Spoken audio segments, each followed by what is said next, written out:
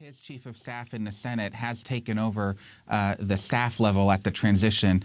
We're hearing that Sessions very well may be a defense secretary pick, but his influence goes far beyond that. He's having a lot of say over who gets other jobs and who's being vetted for some of the senior level positions in the administration. And we just can't underscore enough the role that the family is playing. Jared Kushner, who's the husband of Ivanka Trump, he's 35 years old, a real estate developer just like Donald Trump. He's exerting a tremendous authority over the process. He's having a lot of say over every single staff position, and as are the other adult children of Donald Trump. Let me add two names in the national security area. One is General Flint, who has been close to Donald Trump and is rumored as a national security possibility.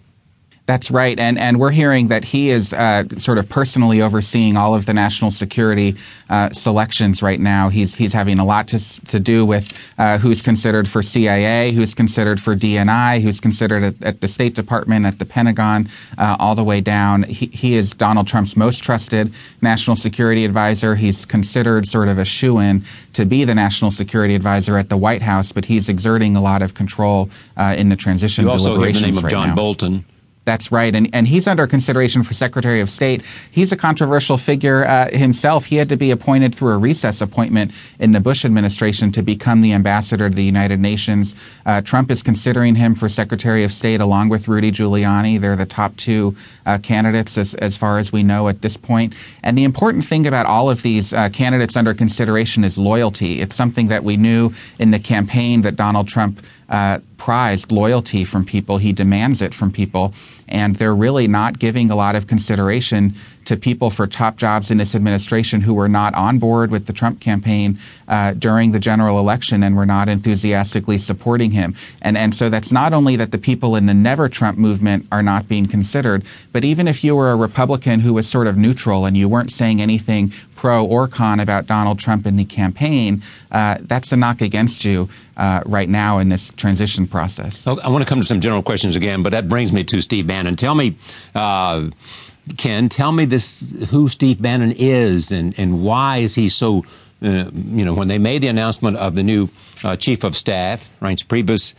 it was Steve Bannon that led the list, and he's going to be the principal strategist and senior advisor, someone that most people don't know, but is enormously controversial.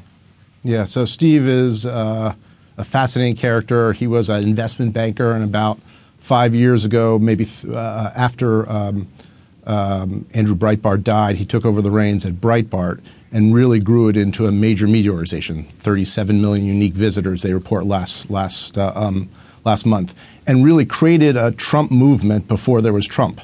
And Donald Trump really rode the wave of the Breitbart audience to the Republican nomination, and then brought Steve in August to be his campaign manager with the results that we all know. Breitbart is, Steve and Breitbart, they're really professional provocateurs is what they are around issues of nationalism, trade, anti-government, anti-Washington, anti-establishment. So he's sort of an extraordinarily outside figure to be now Mr. Inside in the White House. I don't think I've seen anything like it in my lifetime. Okay, I want to talk more about him, but could you say that without him, Donald Trump would not have been elected president? I could say, I would say even more than that. I think without him, there would have been no political movement that Trump could ride to the nomination. They call Breitbart Trump Pravda, but really it's sort of the other way around. There was a synergy between the two because there was a movement that Trump could develop and take forward. I don't think he would have been the nominee without Breitbart driving that energy in the alt-right. Josh Green, tell me about what influence he has. What is it that he believes in that he may have influenced Donald Trump to believe in? Well, Bannon is a hard-right populist who believes that the same populist uprisings we've seen sweep across Europe and Great Britain with the Brexit vote is sweeping across the United States as well, and that Trump is essentially the figure that embodied that here in the U.S. So everything Bannon was telling Trump was to position himself as just such a figure, and it succeeded in getting Trump elected president. But more than that, I mean, the characterization of him is someone who sees politics as a disruptive force, as